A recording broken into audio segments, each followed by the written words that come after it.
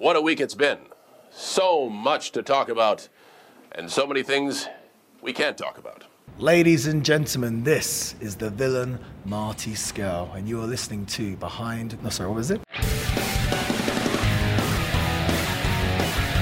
Me and my friend Mark, we're going to stop watching. I'm Mark. And I'm Harris. And we'd like to welcome you to Behind the Gorilla, a podcast where we delve into the wild, wacky, and crazy side of professional wrestling.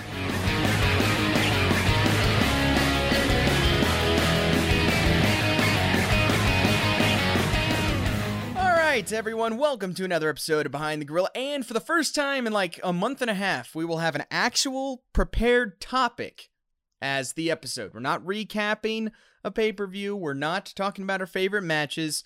We actually have a topic that I prepared for this week. So, you know, we're back in the saddle, kind of. We're getting back into the swing of things. Football season's over for me, high school football, so a lot more free time, and we're going to get into that. Also, we have a few other things we have to talk about first, because kind of a big thing happened on Wednesday night.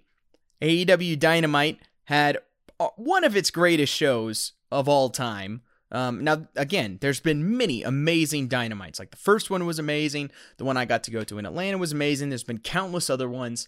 But this is just another one of those that was just one of the greatest things of all time. And it really comes down to... And Harris, I think a great TV episode of wrestling, I think it really comes down to not having really anything horribly stupid, and having, you know, one or two, like, huge moments, I think is more, like, a pay-per-view is more about match quality and stuff like that. But the shows, they can really get by with just, you know, kind of some big moments and things like that. And I think this Dynamite is, it's gotta be top 3, at least, all time. Oh yeah, no, I mean it was a great show. It was a really solid, like you said, it didn't feel like a pay-per-view. Right. Which is kind of what I was expecting, and I'm glad they didn't do that. Yeah. Despite like advertising for the main event, I think they, you know, was pay-per-view quality. The rest of it not so much, but that's fine cuz you're right. Like the beats and the things that happened and the way it ended. I mean, I think the mark of a great episode of TV is when you can't wait to tune in next week. Yep. And this is one of the best examples of that I've ever seen in any wrestling show, period. I mean, yes. it's fantastic. You want to just dive right into that now? We have anything else to talk about first, or are we going to do it? I don't. I was just going to talk about this and the topic. I didn't really have much else to talk about. No, perfect. Let's do it. So we can just go through. They had the Battle Royal at the beginning, which was fine. It did what it needed to do. I was very confused. I've never seen a Battle Royal ring the bell while everyone's not in the ring. And then people got in the ring. I couldn't believe it. I was like, what? Why? Just stay outside the ring. We had a couple of heels that did it. I was like, yeah, you can't get eliminated if you just stay out here. They're going to start the match, let everyone go in there and do it. And I'm like, that was dumb. I feel like that was just an oversight by whoever was starting the match, where it's like, all right, it doesn't really make sense to start the match before everyone's in the ring. So I have a question, and this is serious. This isn't rhetorical. The ring. This is all for the ring, right? So no. Like the two people.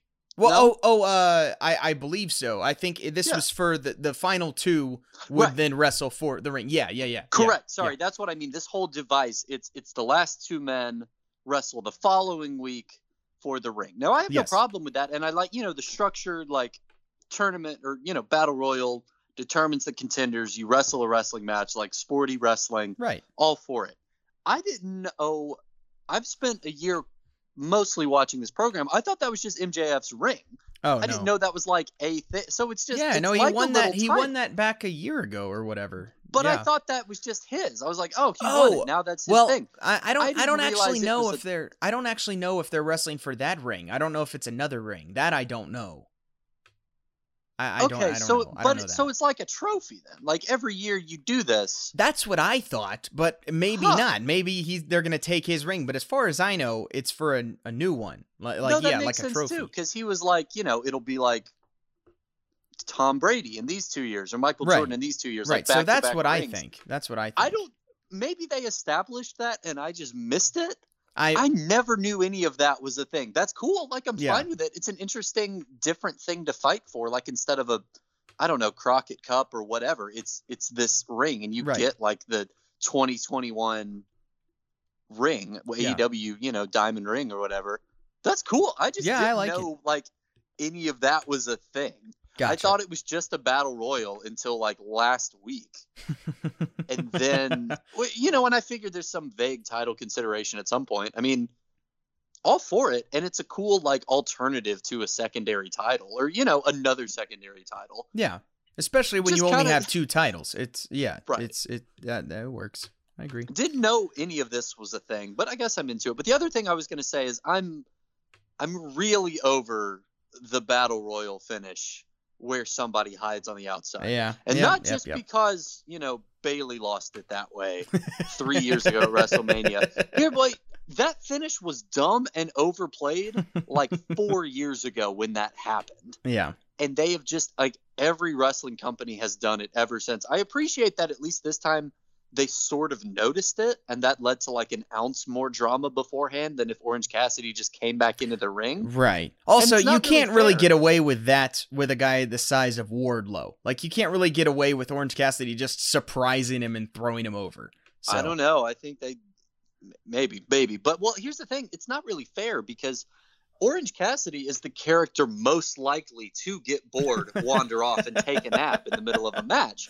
Right. But it's still been done so many times that I'm just over it. And I agree. It's not. This is also not their fault. But like the last WWE show, I think it was on Raw. They did it. They did the spot. Dominic Mysterio was like, "I did it. I won. Hooray!" And then the heel was like, "No," and threw him over the top rope. Yeah. And I was like, it's never changed. I'm sick of it. That being said, it's all fine. It's fun. I like the ring angle. It was good. Yeah. That's more of a nitpick than anything else. Find a different way to end a battle royal, especially if you're doing such a good job of like treating your wrestling as a sport. You can just have like 3 guys left and have a fight at the end. Like, that's okay. You Yeah. can do that. Sure. Yeah, I agree. I completely agree. All right, but yeah, Orange Cassidy, MJF, that'll be a lot of fun. Because again, MJF is like Jericho, where his type of character fits perfectly with an Orange Cassidy type character, Mhm. like where he's just gonna get mad the whole time. Like, it's gonna be great. So I'm all for that.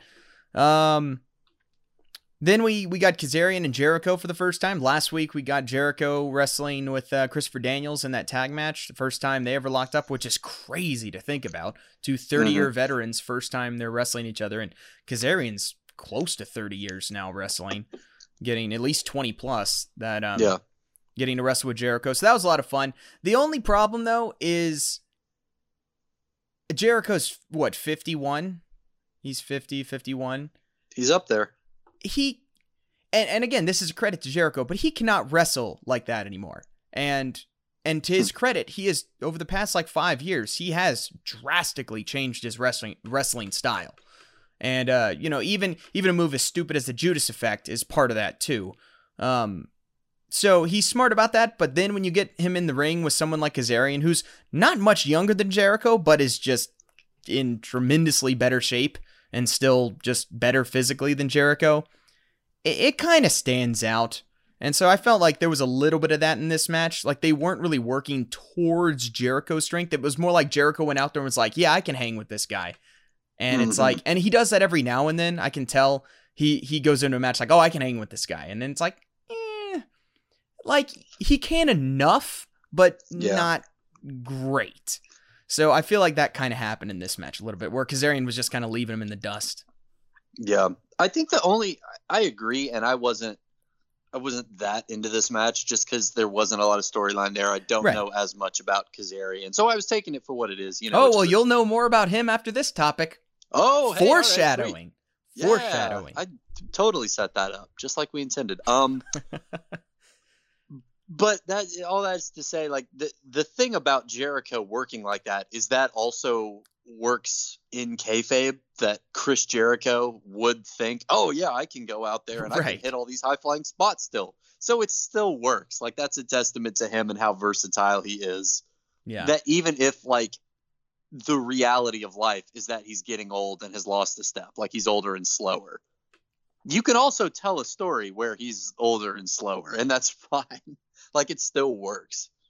Yeah, for sure. But the best part about this match was the Inner Circle turmoil that keeps going because of MJF, which is just wonderful. And that was very good. I liked the it was finish great. a lot.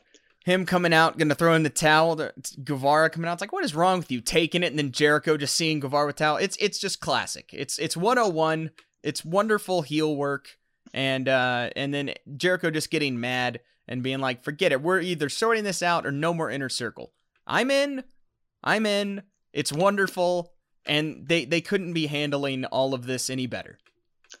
I loved that point, and I loved that Jericho, he didn't quite come out and say this, but is clearly like, all right, look, I've been doing this long enough to know that one of y'all is going to turn on somebody at a key moment if we don't fix this out. Yeah. And I would rather just break the whole team up than like have it cost somebody a title down the line. Yeah. That's very funny.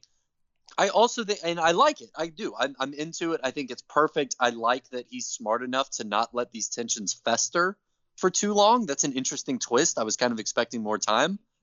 It's still very funny that it feels like every other week on Dynamite, we're having like a business meeting of the Inner Circle doing one thing or another. Like 3 weeks ago, they were debating whether or not to let MJF in. Mm-hmm. And now they're debating whether or not to break up. That's not a criticism. I'm fine with it. I just think it's pretty funny. And whatever they decide to do, they need to let it stick for a while. Yeah. Yeah, no, I agree. We don't need any more board meetings for a few months at least. Let's have another Vegas trip. Yeah, that'd be fun. That was or nice. Like scale it. I was really hoping. I know why they don't do this, but I was really hoping they would get like kayfabe sick, and MJF and Sammy Guevara are like quarantined together because they both got it in Las Vegas. I get why you're not going to do that. Yeah. But come on, I know it's serious, but boy, that would have been funny. Well. Yeah, that could be interesting. But anyway, so that's fun. And again, the other good thing about this show, like AEW, they continue to push their angles forward. Like almost every piece of this show was pushing something forward or starting something or whatever. Like it's they do a good job with that. Just like the next match, Britt Baker versus Layla Hirsch, it's always funny when you have someone like Britt Baker or a wrestler like that, like a normal wrestler, wrestle an actual athlete who's now becoming a wrestler, but the athlete is a new wrestler, so the match has to be like, this is an old veteran who knows how to wrestle versus a newcomer, when you're like, Hirsch would beat the complete crap out of Britt Baker, and it's very obvious this entire match. Yeah. So, and this happens every time whenever they bring a real athlete into wrestling for the first time.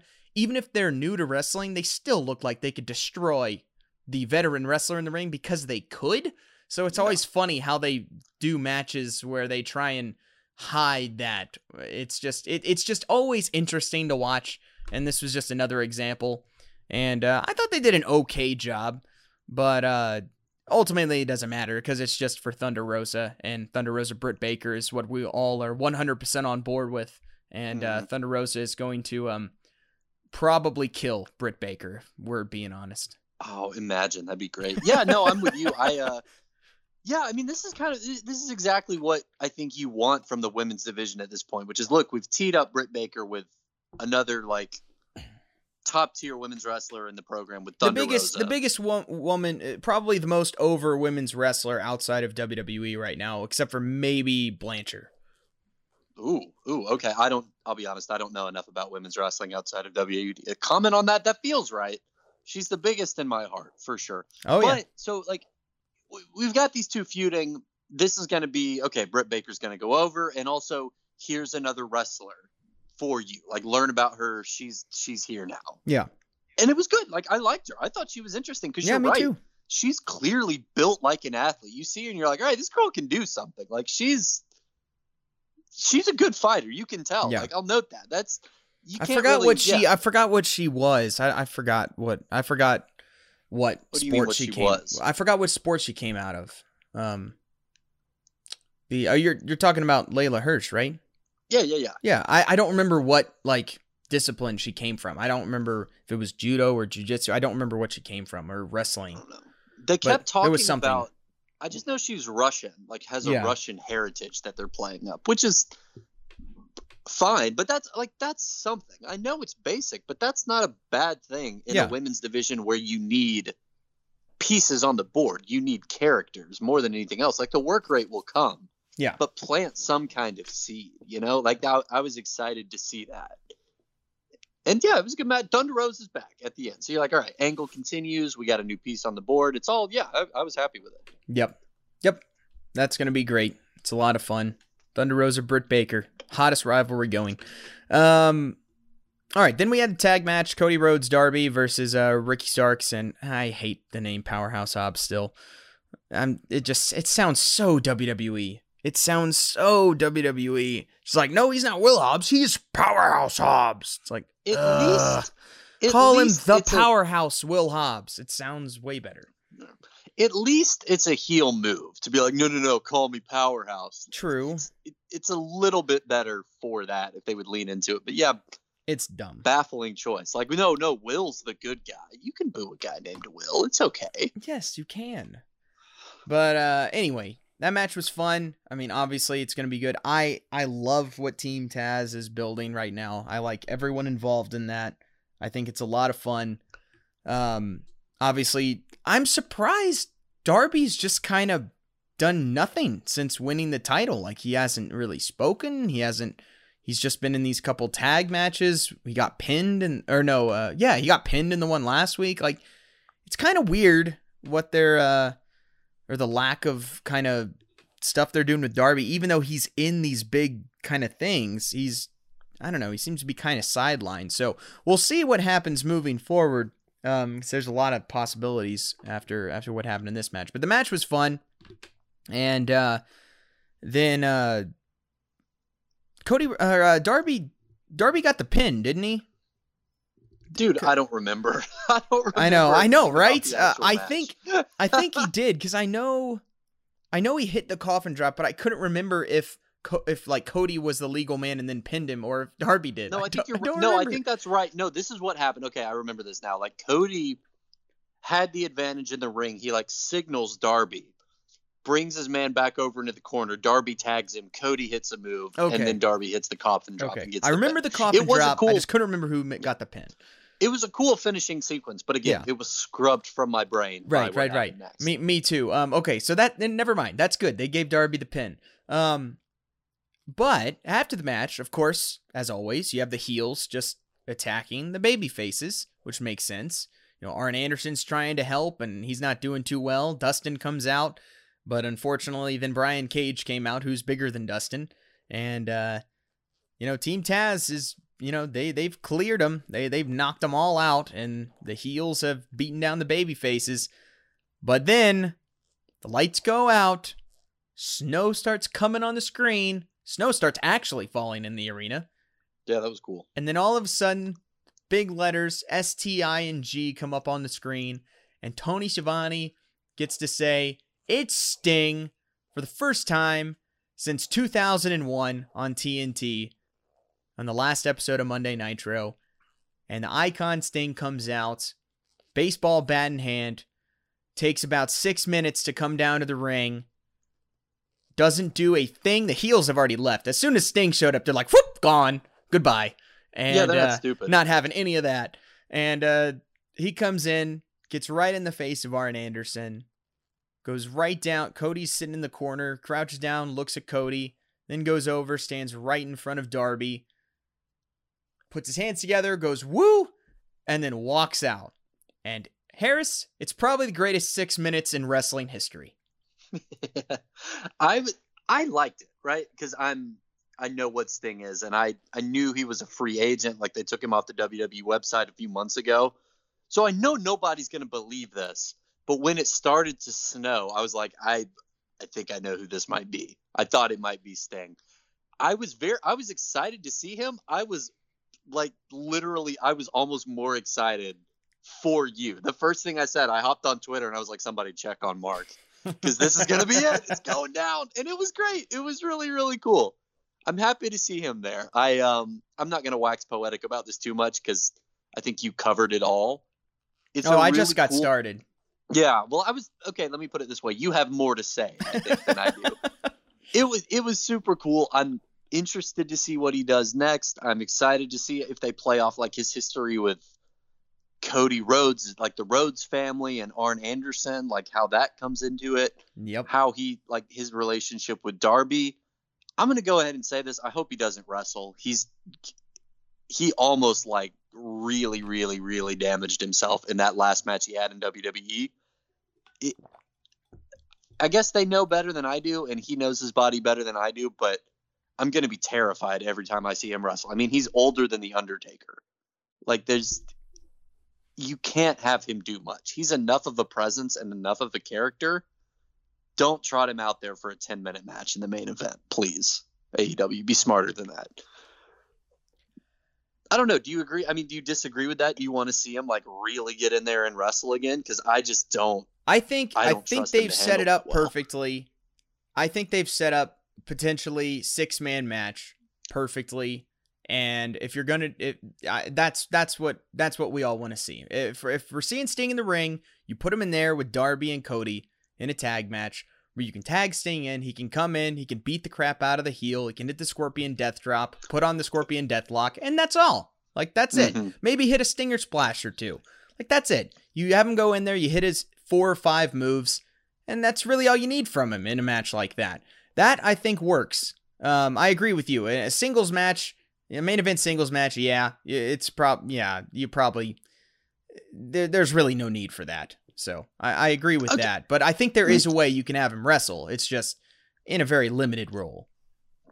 Okay. Yeah, no, I can see that. I mean, we'll see what happens. It's sad that one of my first thoughts was, oh, no, I really hope they don't blank, have him try anything. But no, I agree. I think it's a really cool moment. They've done a good job so far, like using established stars in ways that make sense. Like they're not trotting Arn Anderson back out there for another match. Right. I think you're right. I think we're going to see 1 or 2 of those like cleanup spots. Yeah. And that's it. I mean, that's all we need. And you can do that and people understand why. Yep. Nobody's going to be like, why isn't, like we, but yeah, very cool. You could also, I mean, just have Kenny Omega kill him and kayfabe break his neck. And you could. You've got your heel, but they're not going to do that. No. Yeah, it was a really fun moment. I was excited to see it. I was even more excited to see you see it because that was great.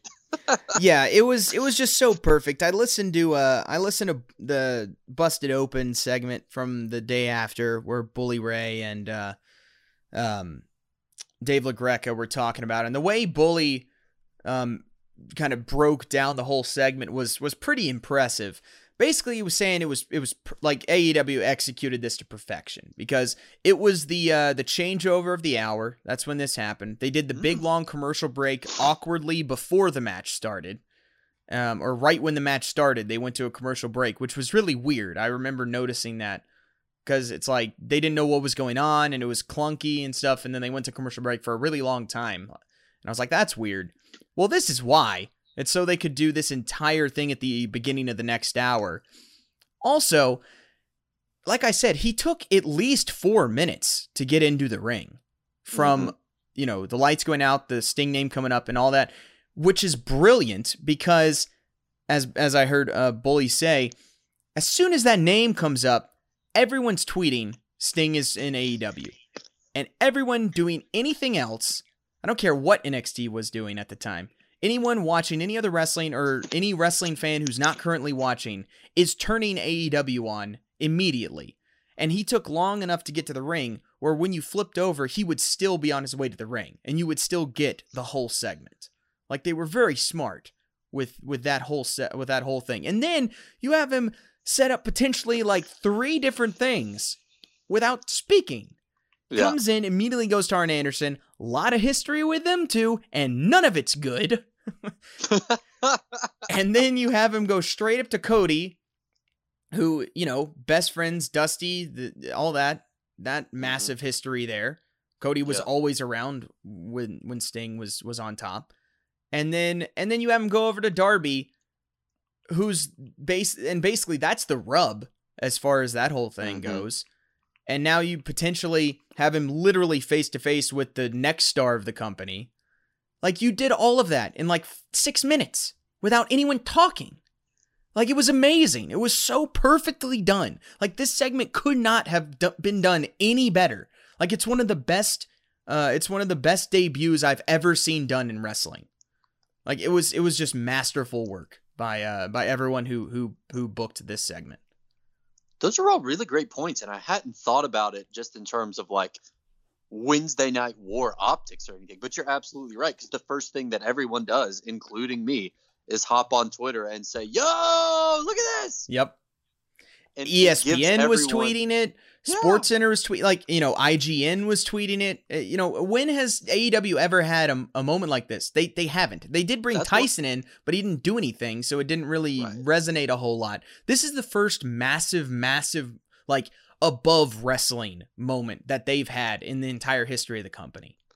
It's very cool, and this doesn't happen a lot. It's very rare, but to see people on my timeline on Twitter who aren't, like, who I know they are aware of wrestling, but they aren't like us. They're not like week in and week out, we're going to tweet some things about the wrestling product.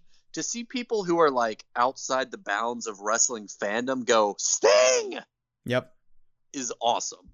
That's a really cool level of engagement. That you're right. I don't think AEW, like, a moment that big hasn't really happened for them yet. The probably other biggest moment, other than, I guess, the starting announcement, is the Jericho signing. Up until this point has probably been the biggest single like news getting thing from AEW. But I think this just left that in the dust. Yeah, I think you're right. I mean, I think Sting, like, this is, correct me if you disagree, but I genuinely think, like, short of CM Punk, Sting is the only free agent they could bring out and create this much of a splash. And Sting is more valuable to them because Sting will bring in the people who were watching wrestling on TNT 20 years ago in a way that Punk wouldn't. Like, everyone who knows who CM Punk is already watching Dynamite. Yeah. Yep. But that is the only other name I could think of that is an instant, universal, everyone switches the channel from NXT to watch this happen moment. And yeah, no, and you're right. I didn't even think about it, but the way they took the time to plant a seed for each one of those different people in the ring, the same way, like, they tease Arn Anderson being frustrated with Cody when he's fighting in some of his later TNT title matches. They're not going to turn him heel right away. They're not going to do anything, but they have options now. And in the future, if they decide to have Arn Anderson turn on Cody Rhodes, guess who's going to be there and who's not going to be too happy about it? It's going to be Sting. Like, they have a lot of different, they're keeping their options open to tell stories. And that is one of the best things that AEW has consistently done well, is they always have stories brewing or available at all, or building at all times. Like, they're really, really good with that. Yeah, even with the women now, it's getting better. Like, I don't think we talked about this yet, but there was a moment where they're interviewing Shida, and they're like, "Hey, last week Abaddon came out and licked your title. That was pretty weird, right?"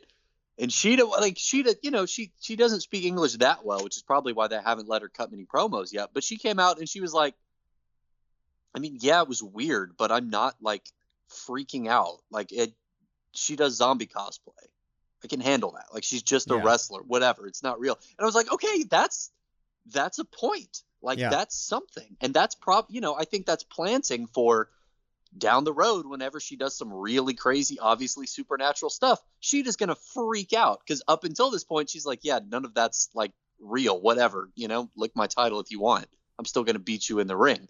That's a character note. That's something you can play off down the road. And that's something that we haven't gotten from the women's division much yet. That's a little bit of a change of pace, but that's just to agree to your point that, like, yeah, they're doing a really good job. They're firing on all cylinders right now, and not just, oh, tune in next week, but like, hey, in 6 months, that's going to be something, and you're going to recognize it when it happens. That's really, really cool. Yep, 100%. It was amazing.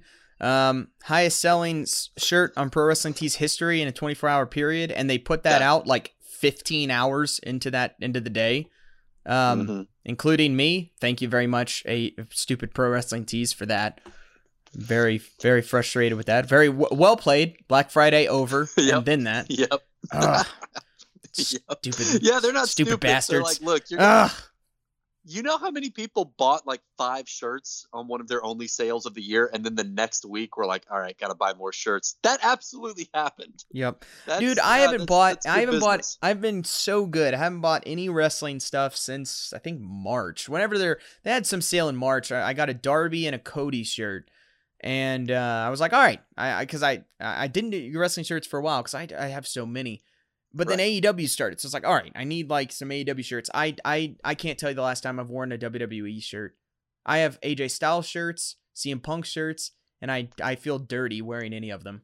I'm just like, I don't want to wear a WWE shirt.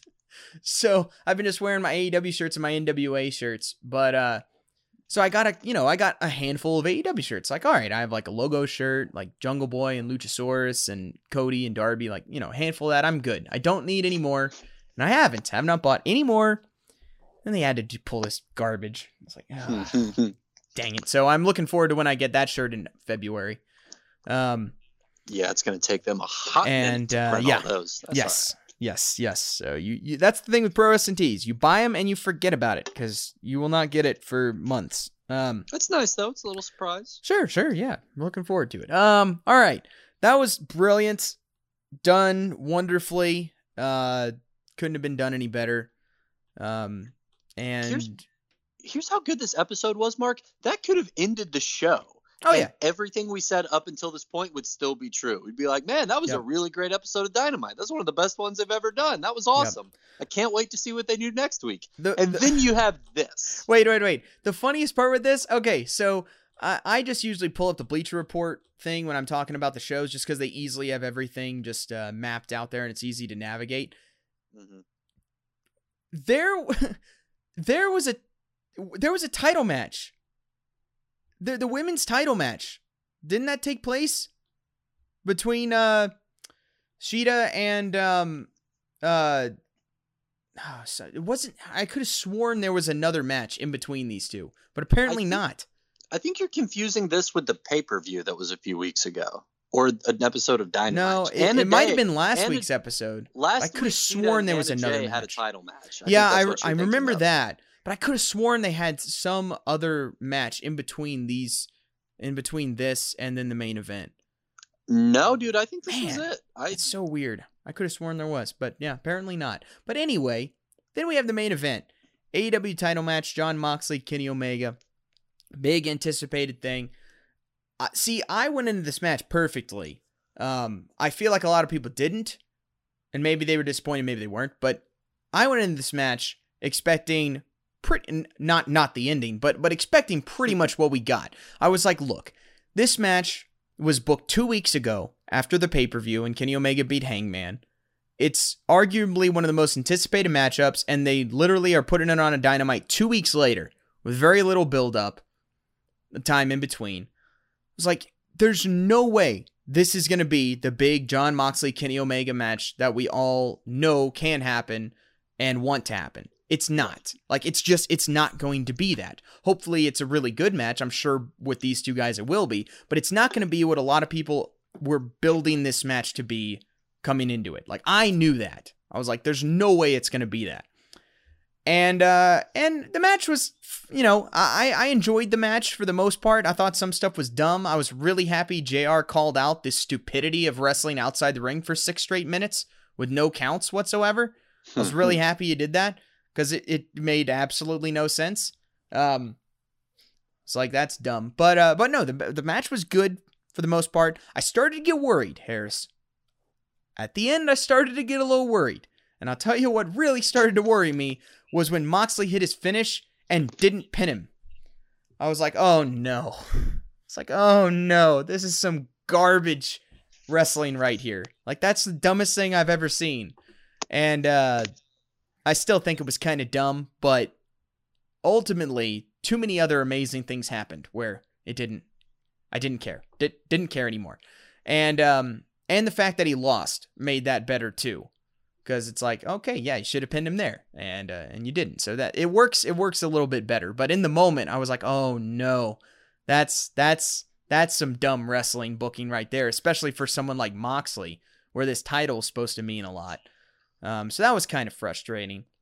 But I liked, they had Don Callis there on commentary, and I was like, okay, that makes sense. He's pretty much been there for all of them. They bring him in to those New Japan matches.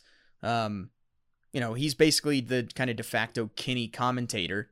And, but yeah, no, Harris, the finish could have been a little bit too much. It could have gone wrong very easily with the way it was kind of happening. And I think they nailed it. I think they nailed it. You have Don Callis coming out there because Kenny's, thrown into that heater that they had on the outside because winter actually did come and it was like 40 degrees out there in Florida, which was absolutely hilarious. Yeah, I wondered about that. I was thinking about it. I think, funnily enough, that was so funny. Snow in Sting's special entrance made me start thinking about it. I was like, wait, they are outside. Like, yeah, I know it's not freezing. It's in Jacksonville, but like, it's got to be No, chilly. it was. Does that impact how they... So I like that they did that thing where I ask a question, they immediately answer it by showing me the heater in the next match. And I'm like, okay, that's what I thought. Earlier in the day, Cody had tweeted out and he's like, man, we jinxed ourselves. It's like 40 degrees out here today. We keep promoting winter is coming, and then here it is, which is that was very funny. But so he does that. Omega's down. You have the whole, all the refs. Oh, he's hurt, and that whole thing, which is what it is in wrestling nowadays. We've just seen it so many times. And then you have Don Callis coming over there, worried about his friend, and then Moxley, just to perfection, is like, forget this. No, I'm beating this guy. Just throws him in the ring. And, and then he's going to beat him then, but then Callis comes over with a mic and says, let him go. He's hurt. It's my friend. And then he goes over, decks Callis, microphone's in the ring. Kenny just wails him with the microphone, which is always a great weapon because you can have it turned on. So it makes a loud boom noise. Yep. And, Moxley does the blade job, busted open. Kenny hits probably the most brutal, V-triggers I've ever seen. And knowing Moxley, there's a good chance these are real, and he actually is kneeing the crap off of Zed. Like, just because it's Moxley, it looked like it, and there's a very, very real possibility that those could have been. And then, of course, hit the one-winged angel, and it's over. And then just gets up, grabs the belt. Him and Callis walk out. Tony Khan screaming at him. All the other wrestlers screaming at him. Goes to get in the SUV. Marvez comes over and is like, what's going on? Callis, tune into Impact. Gone. Yes. Thank you very much. That is how you end a wrestling show. You can't do it any better than that. Yeah, I was real into that. So here's I came into this match kind of in the same boat as you. I think we talked about this. We're like, all right, look, this could be like a 60-minute classic if they wanted it to be. The fact that they're booking it this way implies that it probably will not be. Right. So we're prepared for some sort of non-finish. Right. But there were a lot of great, like, really subtle threads in here that I think are really satisfying. Like, they do that thing where they came out and, like, a few minutes into the match, they're like, yeah, look, this is a 60-minute time limit match. If we go over, like, Tony Khan cleared it with the network. We'll go over. We're going to go that was 60 smart. minutes here. That was what smart. It takes. That was a really great touch because I'm immediately like, oh yeah, Chekhov's gun. We're going to like put on a clinic and go till like 10:30. Like they faked me out there, which was really, really well done. Yeah. The match itself, they were done and dusted off the air by 10 o'clock. Yep. On the dot. Like they did were. it perfectly. So you have that going on and like that little element of realism that took me off guard a little bit and just helps make everything a lot more interesting. Because, if they start a main event on Raw at like 9:57, you kind of know what's going to happen. Maybe they'll go over a little bit, but you kind of know what's going to happen. And AEW's done that too. But I like for a match this big, on a show this big, they established that ground rule. Well, also, the match started like 35 minutes till the end of the show, too, or 40 minutes till the end of the show, or something like that. So exactly. So it was very plausible that they would, they gave it time within the window, but it was also very plausible that it would go over, and that was super interesting. Yeah. I thought the story was, the general story was very good, which is basically just, Moxley couldn't put him away. Because he tried a lot. He tried a lot of different stuff, and he couldn't muster up the offense to put him away. But at the same time, because he's a good babyface champion, when he's got him laid out at ringside, and you can accept a count out at that point. Like if you look at the ref and you're like, hey, he's done, right? Like let's count to 10. He's not coming back in 10 seconds. If you win by count out, you're still the champ. Well, they But he didn't doesn't count wanna one do- time in this whole match, so I like to look at it as he's like, well, this ref didn't count when we were outside for 6 minutes, so he's probably not going to count here. I better go get him Oh now. no, see, I like to look at like if he gets back in the ring and like looks at the ref and the ref counts, he's still a champion, but he doesn't want to do that. He wants to Right. prove that he can beat this guy. And I didn't love, and this is where like it almost lost me. I didn't love that Omega has to cheat to win, because you know me, I like this character when he's just that dang good, and he's one of the few people on the planet that they can just book honestly as he's just a better wrestler than everyone, and it works and it feels earned. When Don Callis came down to ringside, I genuinely thought, oh, they're going to have him throw in the towel. Omega's pissed. That's his excuse for one more title shot, and that's when he wins. And I would have been happy with that. Like, that's a good tune in next time sort of ending. And I didn't know all their shared history. I didn't know who this guy was, so I was like, okay, that kind of They makes sense. announced it before the match. They were No, like, here's I know, Don like, Callis. I knew he and- was there, but I wasn't like, I didn't know their history. I didn't know this is something that happens for a lot of Kenny Omega matches. I didn't know any of that. Oh. I knew who he was and I knew he was there. I was just like, that's a little random. So the fact that they probably brought him here to create this non-finish and give us an excuse to do it again at the next pay-per-view makes sense. Whatever. And then Omega bonks him with the microphone, which is a very satisfying spot. But I was like, oh, okay. Like, that's a little, yeah, okay. Hits him with like 7 V-triggers, 1 winged angel, which is brutal. great. Put all of those moves over, put that offense over. I dig it. And then they steal the title and they run. And I was like, oh, okay. Like, that's good. I wasn't mad, but I was like, okay, the heel said he wasn't going to cheat to win, and then he cheated to win. And now he's running away with the title. Like, that's Also, Omega at this point original. hasn't been a full-fledged heel yet. Like he's No, been, but he's you kinda- basically he's been, you know, he kind of has been, but he's been towing that line until well, now. right. But from the moment he bonks him. Oh, sure. right? Yeah, So that's what we've done here is, okay, the wrestler turned heel, cheated to win, won the title, is fleeing the scene. And then you've got, like, I think it was JR, it was probably Tony too, multiple people going like, it's a screw job. This is a screw job. And I'm watching this, at 9:59, and I'm like, okay, it's not, right?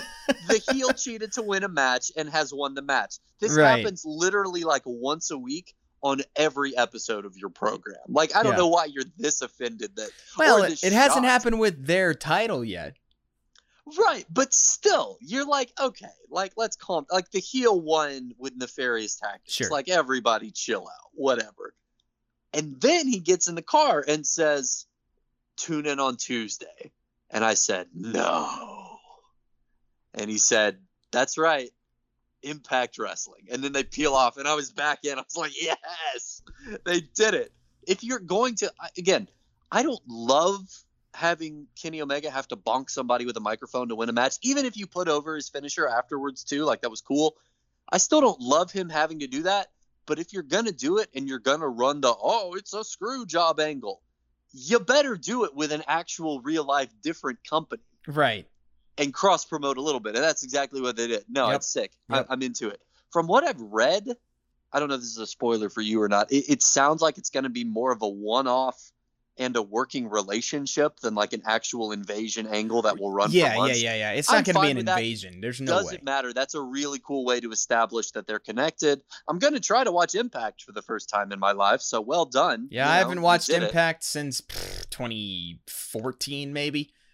So yeah, Yeah. it's been a minute. It's been a minute. And you've established. Like, Speaking of wrestling- Impact, foreshadowing for the Ooh, show. Ooh, we did it again. We're so good at this, Mark. We are.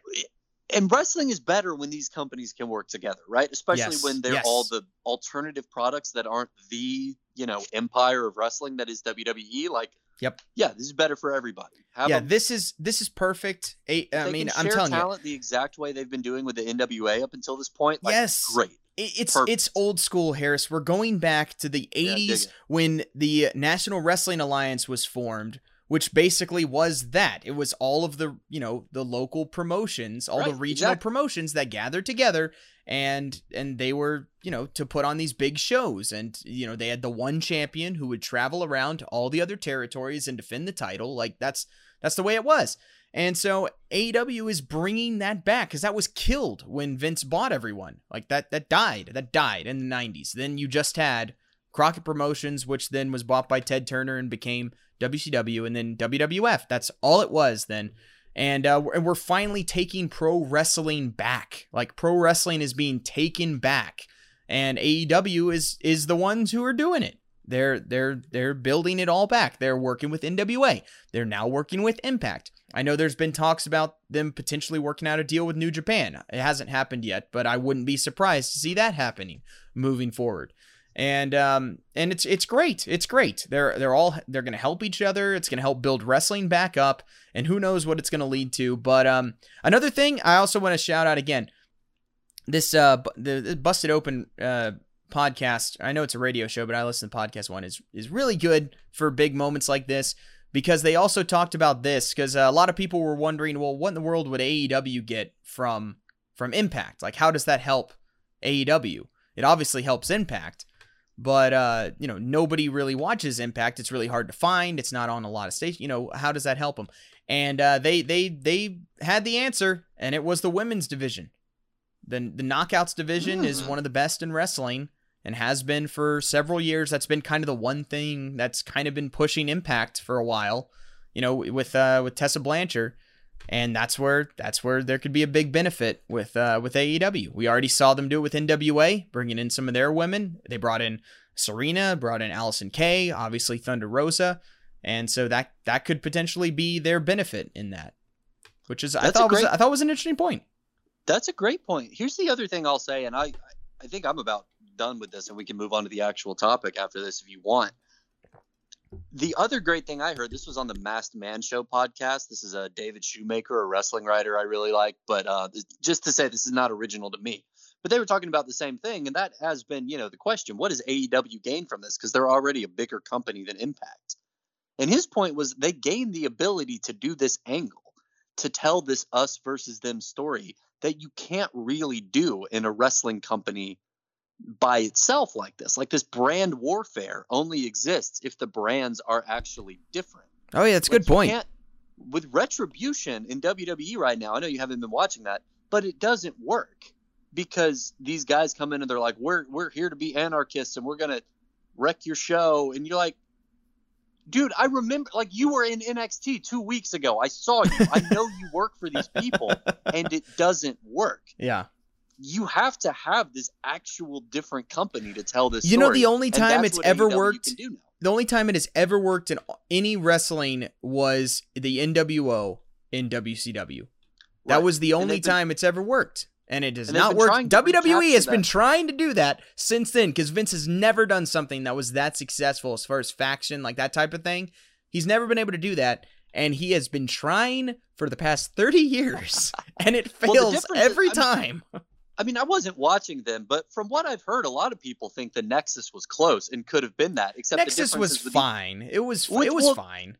Well, here's the difference. The NWO was booked to go over everyone. Yeah. Eventually to their detriment. The Nexus was Yep. booked to go over no one. And that's Nope. part of the difference. But you can't buy, like, the more modern fans get, the harder it is to buy that suspension of disbelief. And the best Yeah. way to get that is just to bypass it entirely and have your actual champion show up on another company.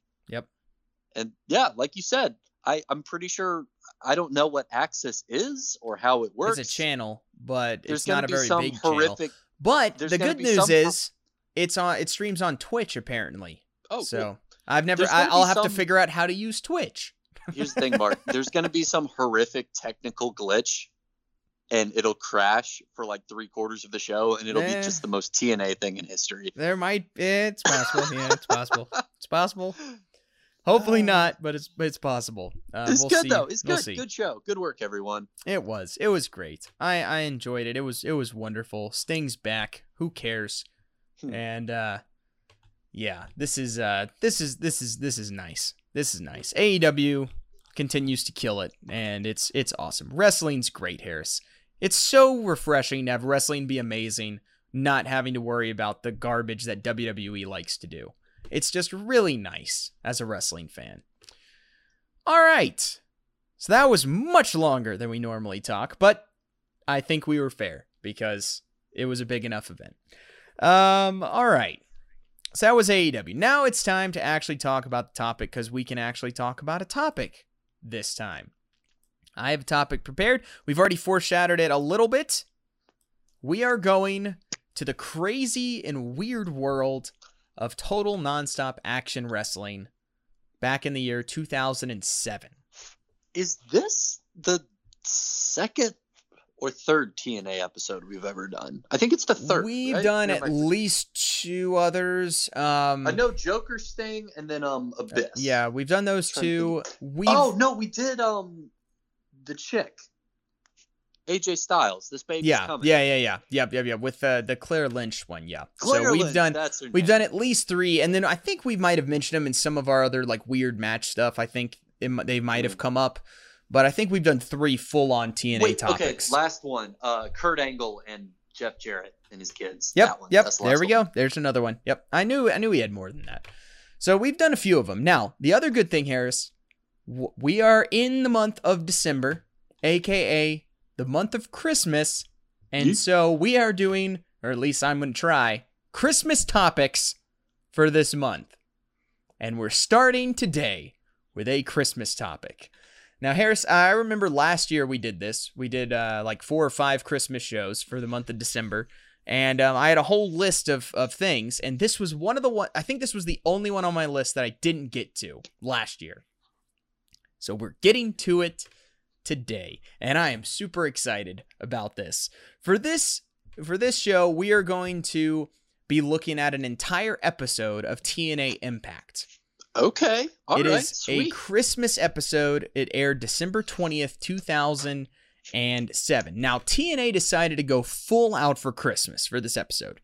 But that wasn't even good enough, because they are also going full hardcore for Christmas, with basically all these matches being full of violence, no rules, and pain.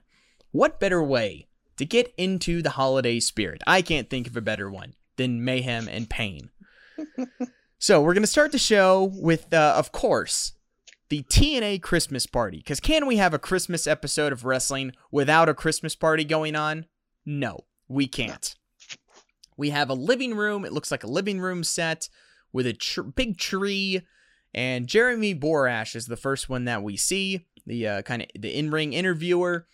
And we also have Eric Young, who at this time, when Eric Young first came into TNA, he was playing I guess you could say, a mentally slow character at this time. Geez. Like Okay. a very, not Eugene level, but like just kind of an idiot. Like really hyper, really excitable, but very, very dumb at the same time.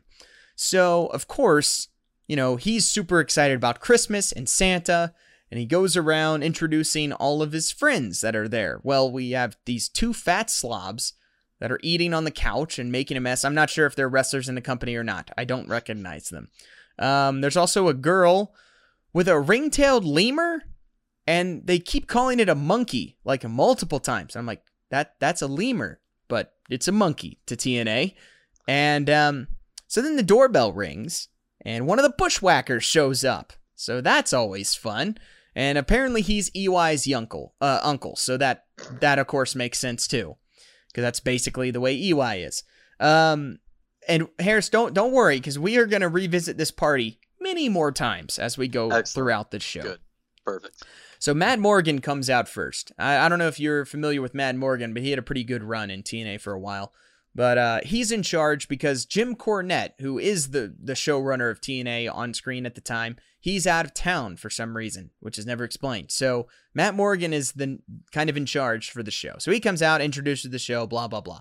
Now, the first match, Harris, it's a Christmas Chaos cage match. Okay. Now, okay.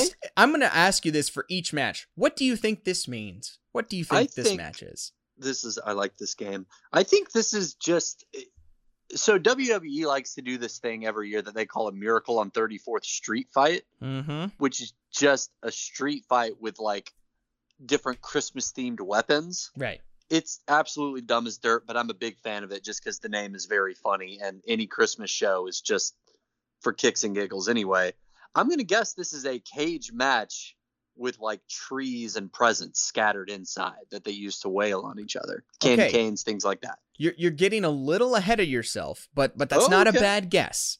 Okay. Now, what it is, it's an 8-man tag team cage match where the Okay. cage is covered in Christmas lights. Oh, that's excellent. Yep. That's really good. Wow, I love Yep. that. So that's it. That's the only thing. Just the That's cage is perfect. covered in Christmas lights. I love So the first team comes out. It's the rock and roll infection or rock and rave. No, it's the rock and rave infection. Sorry, my phone auto corrected rave to race, and I was like, it's not race. So what was it? It's rave. It's the rock and rave infection. It's Lance Hoyt and Jimmy Rave, and they have Christy Hemme with them. And Hemme and Lance Hoyt are apparently an item. Their other partner is James Storm. And Storm comes out with a Santa beard and a beer, of course. And he has Miss Jackie with him in a Santa outfit. And then the final member of the team is Robert Roode with Miss Brooks. And now this is going to foreshadow an amazing tag team of James Storm and Robert Roode as Beer Money, which would start the next year. And they would have a massive run as one of the greatest tag teams to ever come out of TNA. So their opponents are the original LAX, which was Homicide and Hernandez. And their partner is it's a Behind the Gorilla Hall of Famer, Harris, the one and only Scott Steiner. Yes. And also Booker T with Charmel. So that's the other team of 4. And this is like Booker T's brand new to TNA. Like he just made his debut, I think maybe like a month or 2 ago. So he's still fresh in the company. Now, it's a 6 sides of steel match. And the cage covered in Christmas lights, but they left the hard camera side free of the lights so we can actually see, which was a nice touch. So that was smart thinking. Now, this is the part that baffled me, Harris. Somehow, this is an actual tag match. Like, one person is in the ring, and the others are squished in between the cage and the ropes. I don't know if I've ever seen this before. That doesn't sound like Christmas chaos to me. It doesn't at all. It's a very weird look. And what's the point of the cage? Like, and also, aren't cage matches no DQs? And if that is the case, why would you bother following the tag rules? Just jump in the ring? But they do. They follow the tag rules, and only 2 wrestlers are in at a time. And we see people thrown into the cage a bunch, of course. And there's one weird one where Homicide gets thrown into the cage, and he like grabs the cage almost like he's gonna climb it. And like holds it for a second and then like falls. You're like, I don't know what he was doing there. But LAX and Booker T and Scott Steiner are the baby faces, which I didn't realize till like halfway through this match because I thought of LAX as the heels and Scott Steiner as the heel basically at all times. So I didn't even realize that. And I was like, wait a minute, these other guys are the heels. So that was kind of confusing. Booker T finally gets in and he kind of goes to town. He goes for the pin, but then all 3 of the, opponents come in and break it up. And then I think this apparently smartened everybody up to the fact that they don't have to wait. And so now everyone is just fighting at this point. And it's like, okay, it's about time because there's no rules. The ref can't do anything. Booker T then pretty much immediately hits the bookend on Jimmy Rave and gets the pin in the middle of all the chaos going. So there was chaos at one point in the match. Now, Harris, how long would you say this match lasted? 11 minutes. No, 5 minutes. Ah, great. Okay. 5 minutes. So we're off to a rip-roaring start right here. So now we got to go back to the party. EY is super excited about Santa. So every time the doorbell rings, he raises his arms and yells, Santa! Each time. Santa! Yeah, so it had very John Cena vibes from that. It made me laugh just thinking about that. But this time it's not Santa. It's Angelina Love and Velvet Sky, and this is also before they're called the Beautiful People. They I think they just started teaming together, but they're here to service the guests, Harris. But then Angelina quickly specifies the hot ones, so they're not total. Anyway, that makes a lot of sense. And EY, though, because he's dumb, he says that he's the host, so he's supposed to service the guests. Now, Harris, instead of just ending this horribly unfunny joke now Velvet Sky, she swoops in and corrects him, saying they mean they're going to give them some holiday cheer, and she adds in a hip twirl for emphasis. Eric Young is still dumb. He takes it to mean milk and cookies, so he sends them to the fat slobs. of course. Because this is funny, Harris. You know, it's funny. Sexual jokes are funny. It's subtle, too. Don't forget subtle. It is. It's very subtle. It's very clever. I think that's the word for it. It's clever. Then, of course, ODB shows up. Trashy as always, and just goes straight to the bar. So some things just work. Then Awesome Kong shows up and kind of scares everybody because she's terrifying. And she's just kind of unimpressed with everybody. So that's the end of that party segment. All right, next we have Team 3D and Johnny Devine. They come to the ring dressed as two Santa Clauses and an elf, of course. Okay. And okay. Brother Ray, well, he cuts kind of a Santa promo dressed as Santa, and he said he's going to bring out Black Machismo, Jay Lethal, and the Motor City Machine Guns, who they've been feuding with for the tag titles. And he's going to apologize to all the stuff that he's been doing to them. So, you know, we hear the music, and who comes out, Harris? Who comes out? Dude, I don't know. I would have expected the teams he just called out. Nope. Like well, people. That's right. Little people dressed as them. Oh, dear. Yeah, no, I should have seen that coming. You're right. So, Brother Way, of course, he sits on the Santa throne that's in the ring. Uh-huh. Brings little Chris Sabin on his lap. Yep. And asks him what he likes for Christmas. And Yep. he whispers in Brother Ray's ear. And then Brother Ray goes, "No, you'll shoot your eye out." And throws him across the ring. I was going to say, if this doesn't end with a man dressed like Santa beating up some little people, I'm going to be very disappointed. Oh, you will not be disappointed. So next up is little Alex Shelley. He comes up and he asks for a computer. And Brother Ray says, "A computer? What? So you'll just use it to put yourself over on MySpace." And then throws him across the ring. Very timely. What is social media if not just putting yourself over, though? True, nothing.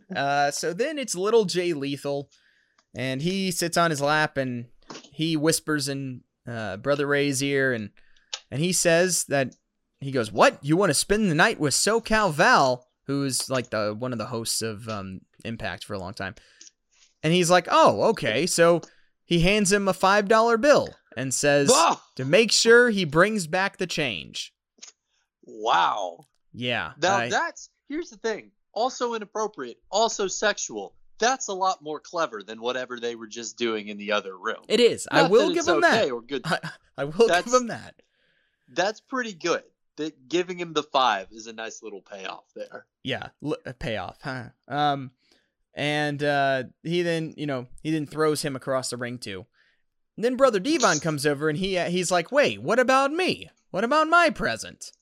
And Ray goes, "Oh no, I got you a copy of Scarface. Say hello to my little friends."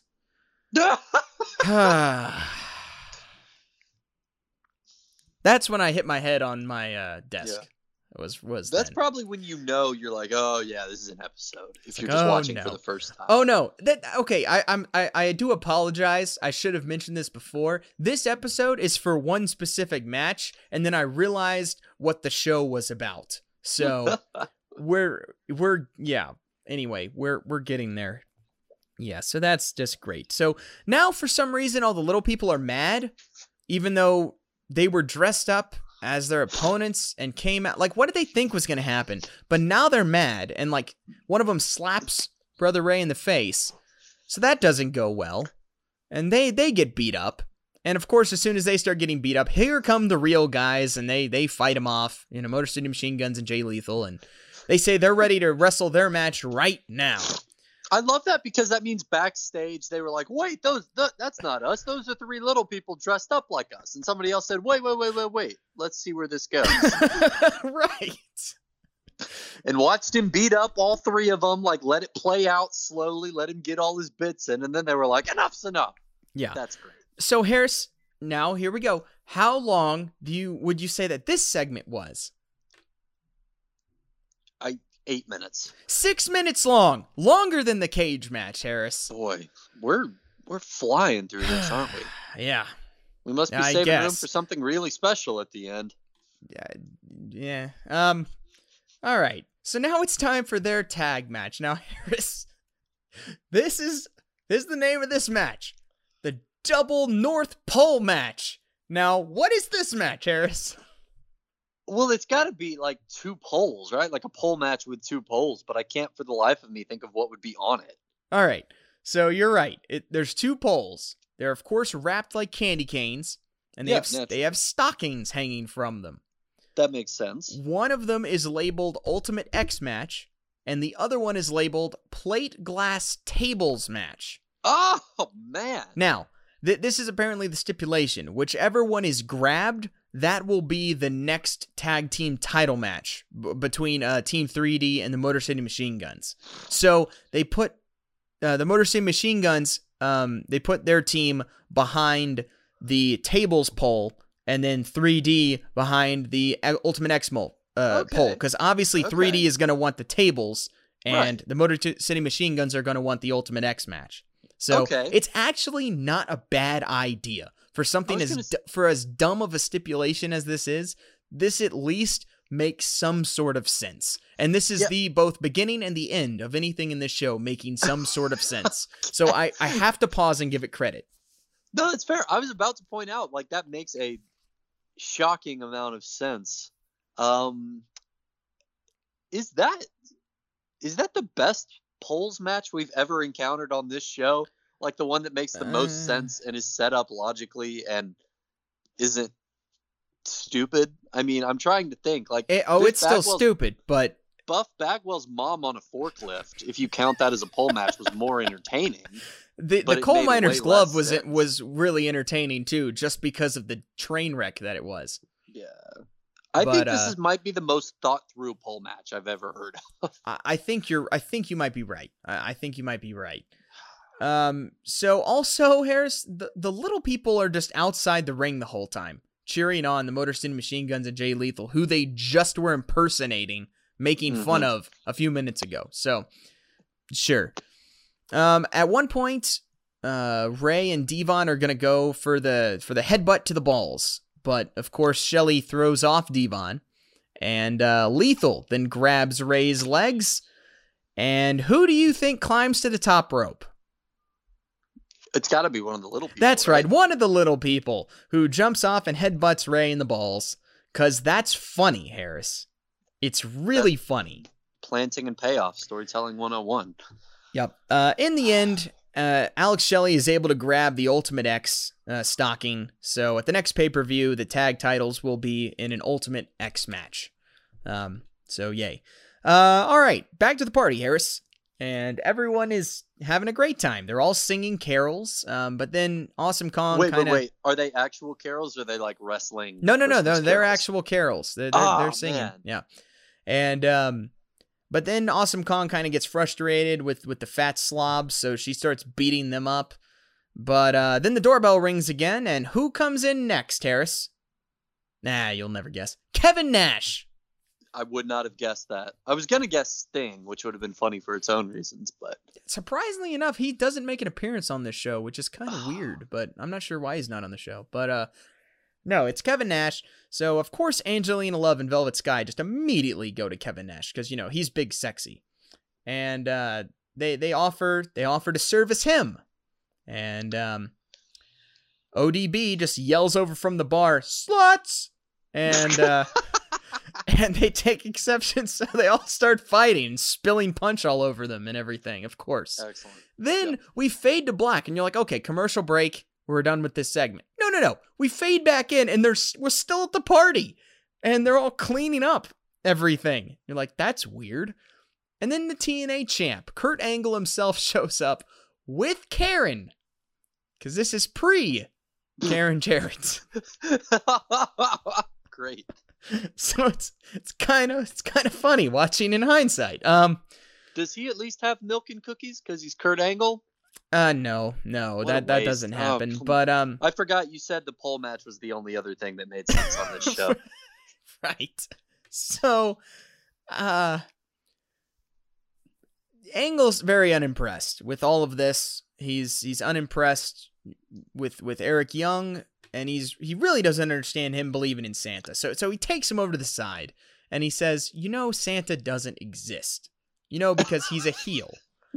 EY though doesn't buy it. I thought this was still Kurt Angle saying, "Hey, Eric, Santa's a heel, right? I was about to be like, whoa. Oh, That's no. With That would be I'm funny, with but you. no. Got it. And he's like, no, he's made up. Like Shrek or Spider-Man. Like, he's not a real... Well, EY doesn't buy it and gets the wrong idea. And he's like, oh, you mean Shrek is Santa Claus? And Spider-Man helps him? So that's just... And at this point, Kurt just goes, where are the drinks? And then just gets sent over there. So that was kind of funny. So anyway, so now we go to the next match. Now, this is the very progressive match on the show, Harris. This is the Santa's Workshop Knockout Street Fight match. Now, what do you think happens in this match? Just remember, you already mentioned basically this match earlier. Oh, is this the one with all the different like Christmas stuff for them to use in their street fight? Similar, but worse. So, literally, all it is there's a box of toys in the ring. Like a big box that says toys. That's it. That is the only thing. So there's 9 women in this match. ODB is the first one. The others are Roxy Lavore, Jackie, Christy Hemme, Tracy Brooks, Gail Kim, who's the champion, Angelina Love, Velvet Sky, and then Awesome Kong. Now, Harris, most of these women were just at EY's Christmas party. That, if you look at this set, it presumably is at his house. But yet here they are. So, all right. Yeah, sure. No, why not? Yeah, now no rules are given, but I assume it's just a free-for-all match with the box of toys that are in the ring, which tends to be what happens. So that's what I assume. Gail Kim comes out last. She's the champ. And she just immediately runs in and attacks Awesome Kong because they're in the middle of a feud. And so they leave the ring and they end up just backstage fighting and just out of the match. So great. Your 2 interesting things are just gone from this match. So thank you very much for this booking, TNA. The toy box is immediately just dumped out. And then ODB stuffs Angelina Love into it. So that's kind of funny. And then the toy box is actually used, Harris, more as a weapon than any actual items that came out of it. I don't think I saw a single item used other than the box. So that's kind of sad too. But then all of a sudden, Awesome Kong comes out from backstage without Gail Kim. So now it's like, oh no, what happened to Gail? And she just comes in, immediately obliterates everyone else and wins. Now, Harris, again, I'll let you guess. Which one was longer? The match or the entrances? Oh, dude, I was going to say, this is like a 2-minute match. This has shorter than the entrances written all over it. Oh, yes. The entrances were 5 minutes and 30 seconds. The match was 3 minutes and 55 seconds. Yep. Listen, women's wrestling, and what was this, 2007? Yeah. That was pretty universal. To be fair, it wasn't much shorter than the cage match. So, and then after the match, though, we did get a pretty cool spot where Gail Kim kind of comes back out, kind of limping, but with a chair, and just whacks the crap out of Awesome Kong, including just hits her straight in the face. So that was kind of cool. But Awesome Kong kind of no-sells it. I mean, she goes down, but then she's able to get back up and keep fighting because she's just that big of a beast. And so security has to come over and break them up. So it's actually pretty good. Like, the ending is pretty awesome, actually. It's like, okay, because like they're wrestling at the next pay-per-view for the title. So it's pretty good as far as setting up for that. So I'll give him credit for that. That's probably the last. No, there's a couple other things I'll give him credit for in this show, but that's one of them. For as dumb as all this was, it at least did a pretty good job of setting up the women's title match. All right, party time again. Matt Morgan is now there, and EY is still just going on and on about Santa, and the next person that shows up is Chris Harris. Now, he's upset that there's no music and no women, and EY has to explain to them that they just teleported away for their match. So that's why they're not there anymore. It's fair. Then Chris Harris goes over to the tree and asks where his present is, because it's his birthday on Christmas, even though it's December 20th. And EY comments that, someone else's has a birthday on Christmas, JC. And Harris apparently he takes that to mean Jim Cornette. So that was kind of funny. And EY actually gets to be the smart one in an exchange. For a change. So that's kind of funny. And then the little guys show up from earlier, they show up with Motor City Machine Guns and Jay Lethal, who's just going by the name Black Machismo at this point, because this is just the straight up Macho Man awesomeness. Right. And then Sanjay Dutt shows up for some reason with his tambourine, and I don't really know why he's there. And SoCal Val shows up, and she brought mistletoe, and she holds it out, and Black Machismo starts getting all excited, but then as he goes in for a kiss, Sanjay Dutt comes in and steals it, and that's the end of the segment. I'm not really sure what the point of any of this was, but okay. Samoa Joe arrives at the building, and he's interviewed next, and he just hates everybody in TNA. He's being mean to Crystal, who's interviewing him, and he's mad about the Christmas party happening, says that money should have been spent on his contract, and the time spent over at that party should be with him wreaking violence in wrestling matches. This feels like a classic Christmas special setup where at the end we find out he was just angry that he didn't get invited, and like his heart grows 3 sizes and he learns the true meaning of Christmas. I'm not expecting Harris, that to happen, but if look, it does, this will be the greatest episode of wrestling. No, see, this is the problem. That's too good. Like you can't think that way. So Crystal then says, he asks where Matt Morgan is, and she says that, well, Morgan's at the party. Well, Joe gets real mad and kind of starts threatening her, and he says he's going to go and make sure it's one that he never forgets. So, now, Harris, this is the moment we've really been waiting for. This is the whole reason that this topic is being talked about. It's time for the Silent Night, Deadly Night match. Woo! Now, right. Harris, there's not a lot to go on, but just give it a shot. What's this match going to be? I feel like we've used all the Christmas stipulations I can think of. Oh no, I can't think of it. Well, I mean, you've mentioned some of it already. You've been on the right track. Okay. Dude, I don't know though. Short of the street fight, like that's the only one I can think of. I mean, to be fair, I don't know. It's basically a street fight, but all right. So it's a great name though. It is. This is so first we start off with a package that's recapping Abyss and his backstory of his mother shooting his father, and this is all being narrated by James Mitchell. Now, way back at the beginning of season 2 of the show, we did a whole episode on Abyss and his crazy career. And we talked about James Mitchell, and so this is kind of after all that's been taking place, and Abyss has turned on him, and now Mitchell's trying to get back at him. There's also that the big secret that Abyss has that Mitchell is threatening to expose, and there's Judas Messias that has also returned. Like we've mentioned all that stuff before in that previous episode, so all that's going on.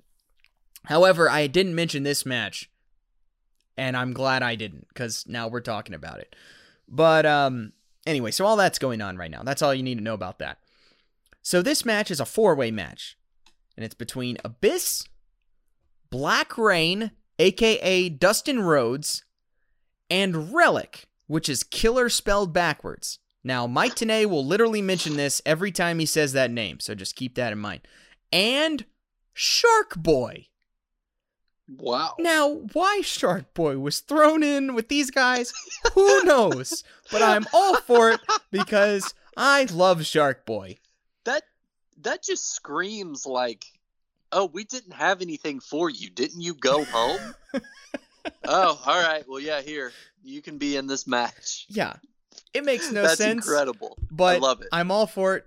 Like, I have toyed with doing a whole episode on Shark Boy. I have toyed with it for a while, so it might still happen at some point, because Shark Boy is one of the greatest things to ever come out of professional wrestling. And if you don't know anything about Shark Boy, please look it up, because he's wonderful. And then, after already being wonderful, he started impersonating Stone Cold for like a year and a half, and it was wonderful. So, anyway, this is before that, though. But, so Dustin Rhodes is also going through some weird stuff as well, so that's what this Black Rain character came from. It's like his dark alter ego, and so he's got a black and silver jumpsuit that's similar to the Goldust outfit, and a black long-haired wig, and silver and black face paint. He also looks to be in rough shape. Like, he's fat. I'm sorry. There's no other way to put it. Like, he does not look good. Like he looks great now, and he does not here. He also has a rat in a cage that he brings to the ring, like a literal rat named Misty. Now this I have no idea why, and it never comes into play in this whole match. But for some reason he does. I don't know why. He also was like on and off tag teaming with Relic, but this isn't a tag team match. But that gets confusing sometimes during this match. Shark Boy comes out covered in bandages, he's bandaged up and he's like has a neck brace on. I don't know why. He got beat up by somebody, I guess the week before or something. I don't know why, but I love him anyway. So now we're in the ring. We have to go to the ring. Now, again, Silent Night, Deadly Night match. You know what this is, Harris? It's a 4-way match with a barbed wire Christmas tree in the middle of the ring with presents underneath it. Oh, man. Yes. That's a whole nother level right there. Yeah. Also, for some reason, the tree is attached to the roof by a cable. I don't know why, but it is, and all the presents. Seems like the only way they could get it to stay up was anything. I guess. And then all the presents though are wrapped weapons, of course. Yeah. Well, that makes sense. Yeah. So that's a classic. Now the bell sounds, Harris, and you would think the first move would be to just throw someone into that tree.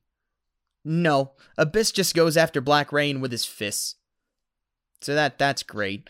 Shark Boy and Relic kind of circle the tree, wondering what the other one's going to do, and Relic grabs one of the packages, opens it up, and it's a golf club. Now, Harris, this was someone's job. Someone's job was literally to wrap these things in wrapping paper and put them under a barbed wire Christmas tree in the middle of a ring. Just the fact that someone got paid for this is mind-boggling, but wrestling is wonderful.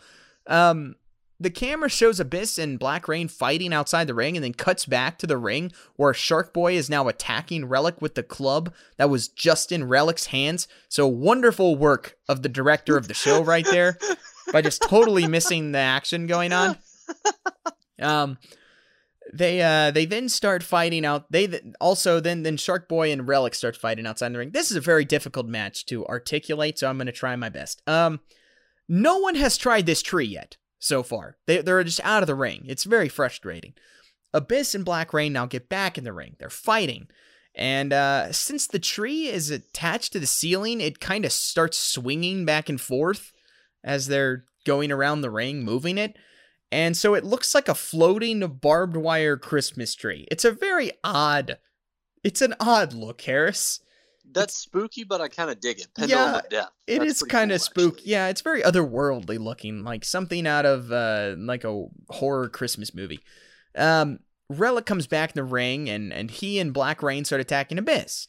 They go to a commercial break, and then they come back, and now Shark Boy is beating up both Relic and Black Rain with a kendo stick that I assume he unwrapped. So far, each time Shark Boy is doing something, it's after some cut where you never know how it happened. He's just on the offense somehow. So good for Shark Boy. He's doing well.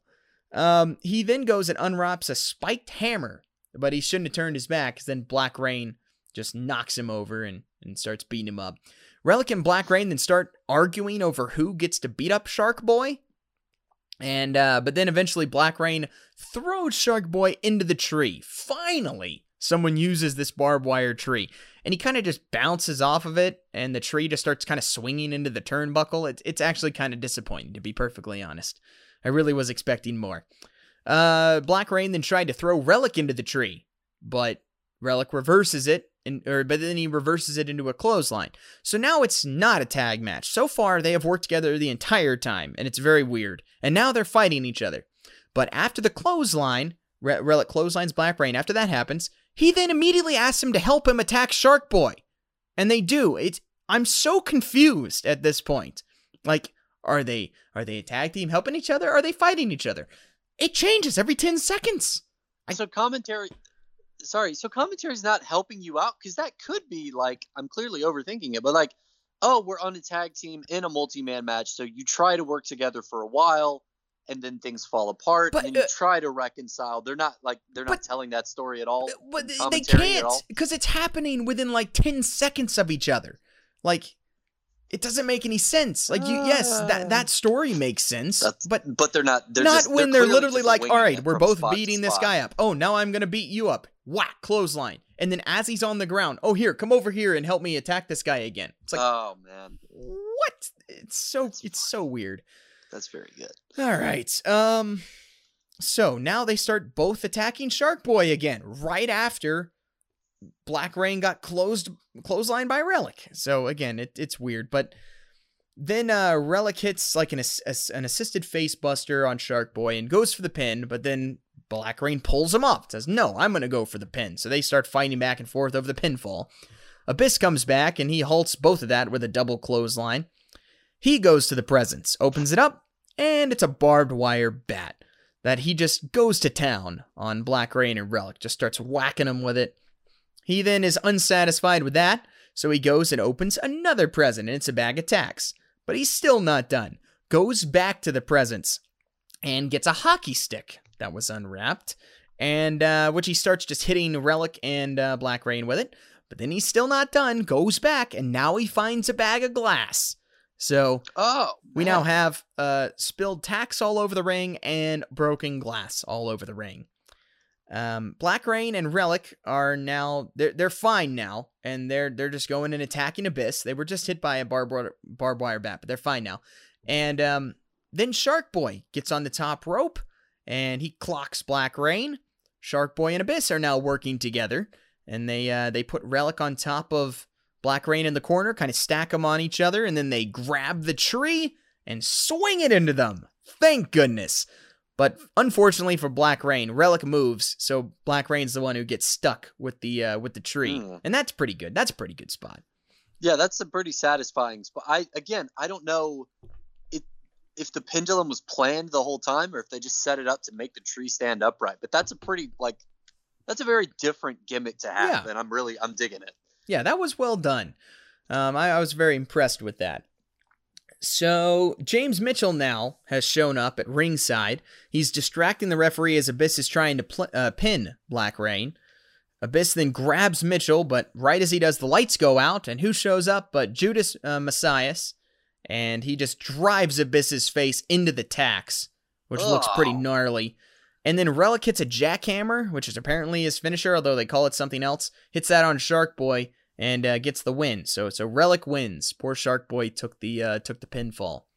But that match, Harris, is the whole reason I did this topic. I had that match on the list, and then as I looked on it, I was like, wait a minute. I started seeing the names of the other matches, and I was like, wait a minute. This is no, we're doing this whole show. That's very good. I love that. So that was look, man, I mean, the barbed wire tree did it. Like that, it did it. That made the whole thing. It made it. Other than that, it was a little disappointing, but that at least that lived up to expectations. One of my favorite, like, I love whenever wrestling does an entire Christmas episode. Like, it's stupid. It's the opposite of everything we talked about with this week's Dynamite. Mm-hmm. It's a pure one-off. But whenever they do that and they're like, look, anybody who is watching Monday Night Raw on Christmas Eve or whatever, we're giving them a glorified house show, and that's fine with me as long as you go overboard with the Christmas stuff. So I'm a big fan of this. I hope they do it every year. I hope they do it this year in the Thunderdome. I hope they have some like Santa on television appearance. I hope they do all of it. I'm a big fan. Well, if you're hold your horses, Harris, because well, let's just say some of that's coming. All right, we got to go back to the party, of course. Oh, I thought the episode was over. I thought this was the main event. Nope, not the main event. Wow. Nope, we got plenty more to go to, Harris. All right, word. We are back to the party. Samoa Joe shows up, and he goes up to Matt Morgan, and he says that this time should have been slotted for wrestling. And Harris, I have to agree. I honestly have no idea if Joe is supposed to be a heel or a babyface, but I'm 100% behind Samoa Joe right now. He says that when he sees Cornette, when Morgan sees Cornette to tell him that to take his contract offer and stick it, he then apologizes to everyone, but then promptly destroys the food table and the Christmas tree, and Eric Young is just beside himself. He's devastated. Samoa Joe leaves. JB is trying to tell Eric Young that Angle. Now though, JB's trying to like help Eric Young by explaining to him that Angle was right and that Santa isn't real. Mhm. So, you know, it's not because Eric Young is just like, oh, Santa will never show up. No, he destroyed the whole thing. And he's trying to help him. And then who shows up but Santa Claus? And we cut to a commercial. So next up, though, is the actual main event of the show, Harris. And, all right, this is a grab for the reindeer match. Now, Harris, again, what do you think that means? Earth. Now I'm really baffled. I don't know. I don't know, but if Santa isn't involved, like if Santa isn't in Eric Young's corner, I'm going to be really disappointed. Well, no, Eric Young is not in this match. No one we've mentioned previously is in this match. Oh, of course. This is between Why would AJ it be? Styles and Kaz, aka Kazarian. Yeah. And it's a Oh, ladder yeah. match.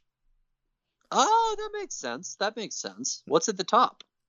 Well, I already told you, Harris. The goal is to climb the ladder and grab a reindeer costume that is suspended above the ring, and the loser has to wear it. I don't know what I expected. And obviously, what else would it mean?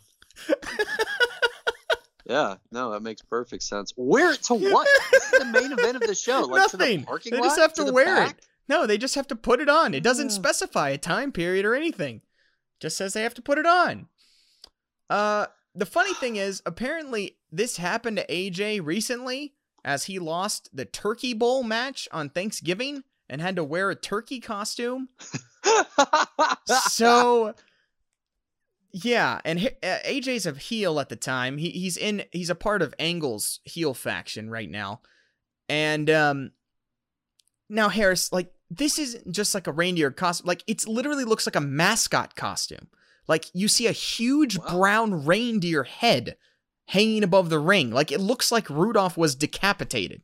That's what it looks like, is hanging from the top of the ring. So the match starts. They immediately fight outside the ring for a while. AJ goes into he ends up knocking out Kazarian, grabs the ladder, starts to go into the ring, and there's a pretty cool spot where Kaz at one point suplexes AJ like over the top rope onto the ladder, which is propped up like at an angle on the apron. So that looks pretty gnarly. That's a pretty gnarly suplex onto that. It looks like it hurts. Both try several times for the costume, very unsuccessfully. AJ hits an awesome moonsault DDT off the ladder, which looks so cool. That's when he does that. Normally he does it off like the corner or something where he like backflips and grabs them in a reverse DDT and then hits that. I'm sure you've seen him do that before. Yeah. But he does it off the ladder, so that's really cool. And Harris, this is the first match that's like actually being taken seriously, other than when they cut to show the reindeer head above the ring. Like, it's actually like a real ladder match, like a really good match. And then they cut to that reindeer head, and you're like, oh. So that's perfect though. That's exactly what I want. That's yeah, because these two guys can go, and like Yes. a ladder match is a good stipulation that can allow for a good match. And also, here's Rudolph's decapitated head. yeah. Awesome. So AJ hits an awesome Pele kick at one point where it really looks like he just clocked Kaz on the back of the neck. It looks awesome. They go back and forth a lot. They go through a spot where they're both throwing each other into the a ladder that's propped up in the corner. AJ almost gets the costume, but Kaz just dumps the whole ladder over and just crotches AJ on the ropes, which is always a good spot. Like, it's a good match. It's a solid ladder match. They're both on top of the ladder at one point under the costume, punching back and forth, and then AJ like pulls Kaz like over his head and then like slams him to the ground off the top of the ladder. I've never seen it done. It's almost like he almost does like a hip toss from like the top of the ladder. It's kind of weird looking, but it looks like it hurt. And so now he's going to climb up and he's about to win, and Angle comes out and he's there to cheer on AJ and tells him he's telling him to go and get the costume. But AJ's kind of confused, as any wrestler is when anybody shows up. It doesn't really matter. It's going to cause confusion. Most of the time it costs you a match. When he saw Kurt Right. Angle. So of course that enables Kaz to push the ladder over again. He then climbs up, grabs the costume. Angle has now unintentionally cost AJ the match, and AJ AJ's not happy about it. A bunch of refs come into the ring now to ensure that AJ puts on this costume. AJ just starts throwing a temper tantrum, like he's laying on the ground, he's screaming no and like pounding his fists. And he says he's not putting it on. He's like, nope, not doing it. And Harris, I swear this goes on for like 3 straight minutes. Where he's just like, no, I'm not putting it on. The refs are like, yes, you are. Yes, you are. Here, put this on. And he's like, nope, not doing it. So he tries to leave the ring. The refs like grab his legs and like yank him back into the ring. And the crowd is chanting, put it on, put it on. Angle now comes into the ring and the refs start telling him to tell AJ to put on the costume. Right. Kurt reluctantly agrees, grabs the mic, tells AJ to put on the costume. So AJ is mad, just pouty face, just slowly putting on this weird brown jumpsuit. And then it gets zipped up, but he's not going to put on the head. And he like shoves it back in Earl Hebner's face. And Kurt then is like, no, put on the costume, and puts the head on AJ. And now AJ's throwing another temper tantrum, rolling around the ring, but in the costume. Angle now says that AJ lost the match just like he did at Thanksgiving, and he is a disgrace to his team. So he tells him to leave the ring, keep the costume on, go to his hotel room, and say, I am not a reindeer 1,000 times. So AJ slowly hangs his head and walks up the ramp in the reindeer costume. After he does that, down the ramp comes Eric Young and Santa Claus with bags of presents. Hooray! And Kurt cannot believe it. Like, he's just standing in the ring, just staring at him. And EY and Santa, they just start throwing merch out to all the fans. The fans are cheering. Mike Tenay sums it up perfectly when he says, and I quote, only at a TNA Christmas party sponsored by Eric Young can we have midgets, monkeys, mistletoe, and yes, Santa Claus himself. Now, Mike, you are 100% right. Only at TNA could we have all of these things in one show. But we are not done yet. They get into the ring where Kurt is just staring at him. Santa tries to gift Kurt a DVD, but Kurt just throws it away. He then tells Eric Young that he tried to tell him earlier that there's no such thing as Santa. The crowd, they start booing him, and Kurt calls them all idiots. And he says that he's never gotten a gift from Santa. Even when he won a gold medal, he didn't get a gift from Santa. And he says he's been a very good boy, so he's entitled for a gift from Santa for Christmas. Actually, though, he wants a gift for someone else. He wants Christian Cage to grow some balls and show up here so that he can finish him off, because they've been feuding for the TNA title. Santa says he can't do that, so Kurt immediately clotheslines Santa Claus and throws Eric Young out of the ring. Now we have one of the best parts of this show, where the camera cuts to this amazing shot of a little girl crying her eyes out because Santa is being attacked. Yep. Which is definitely a highlight of this show. Heel Heat 101. Yeah, brilliant. Wow. They really went there. They did. That's funny, because you think like Santa Claus being real, the magic of Christmas is like the logical conclusion to this.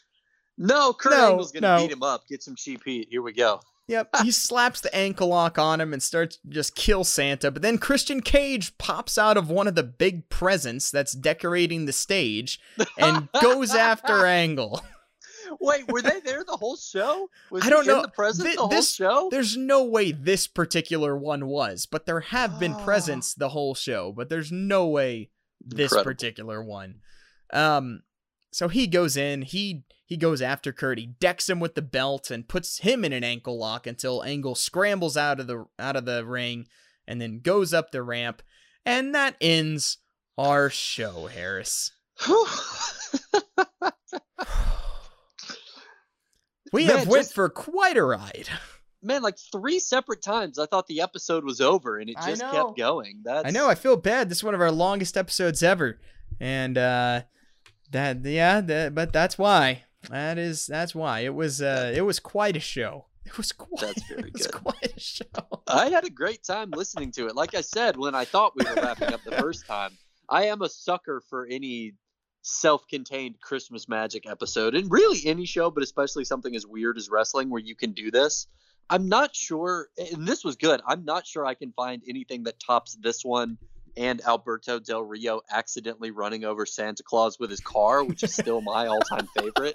That was great. Because he That was was a heel, awesome. but even he felt bad. It was like the opposite of Kurt Angle. He's like, oh no, I killed Santa. It was even better. He's like, guys, it wasn't my fault. And everyone's like, get out of here. It was very good. But I'm Yeah. excited to see what else I can find in the few remaining weeks of December we have left. I'm looking Yeah, forward to it. I don't even know what I'm gonna find next. This was my last one of my research from last year, my last Christmas thing that I found. So I don't even know how many more there are out there or how many more good ones. But this was great. The barbed wire Christmas tree is what started this whole thing. Once I heard about Yeah, that that's- match, and I was like, "There's a barbed wire Christmas tree with presents, with weapons wrapped as presents." All right, I'm in. And I was like, "I hope there's enough here." And I was like, "Oh, yes, there is. There's a whole show." I love it. And then once I saw that each match was themed, like every single one of them, I was like, okay, that's we hit the jackpot here. Absolutely. I respect that level of commitment always. So that was fun. I enjoyed that. And yeah, that is our first Christmas episode of this 2020 Christmas season. Make sure and follow us on Twitter at @behind_gorilla. Also Instagram, same handle at behind_gorilla. And you can follow me on Twitter at MarkyMarkBrand. And I'm at Harris Wilson. Let's go ahead and do that. I tweet out AEW when their shows happen and where the episode links and then any other things we happen to think of. So go ahead and check that out. And yeah, any final thoughts, Harris, before we sign off for the week? Well, let us know your Christmas matches if you've got them. Oh, yeah. If not, we're just going to review. Isn't David Arquette in a Muppet Christmas Carol? Oh, no. He's in Muppets from Space. Oh, dadgummit. Okay, never mind. Yeah, then. no. He's not in the good You can- one. Yeah, okay. Well, we'll review that at some point, but it won't be for Christmas. Forget I said anything. Yeah. Or we could just randomly review a Muppet Christmas Carol for absolutely no reason because the Muppets were on Raw, so technically there is a wrestling connection. There you go. Crossover. We'll see. We'll figure it out. We might come back with some absolute nonsense next week, but Who knows? it'll be fine. It'll be will. fun. All right, guys. Thank you so much for listening to this episode of Behind the Gorilla, and we will talk to you next week.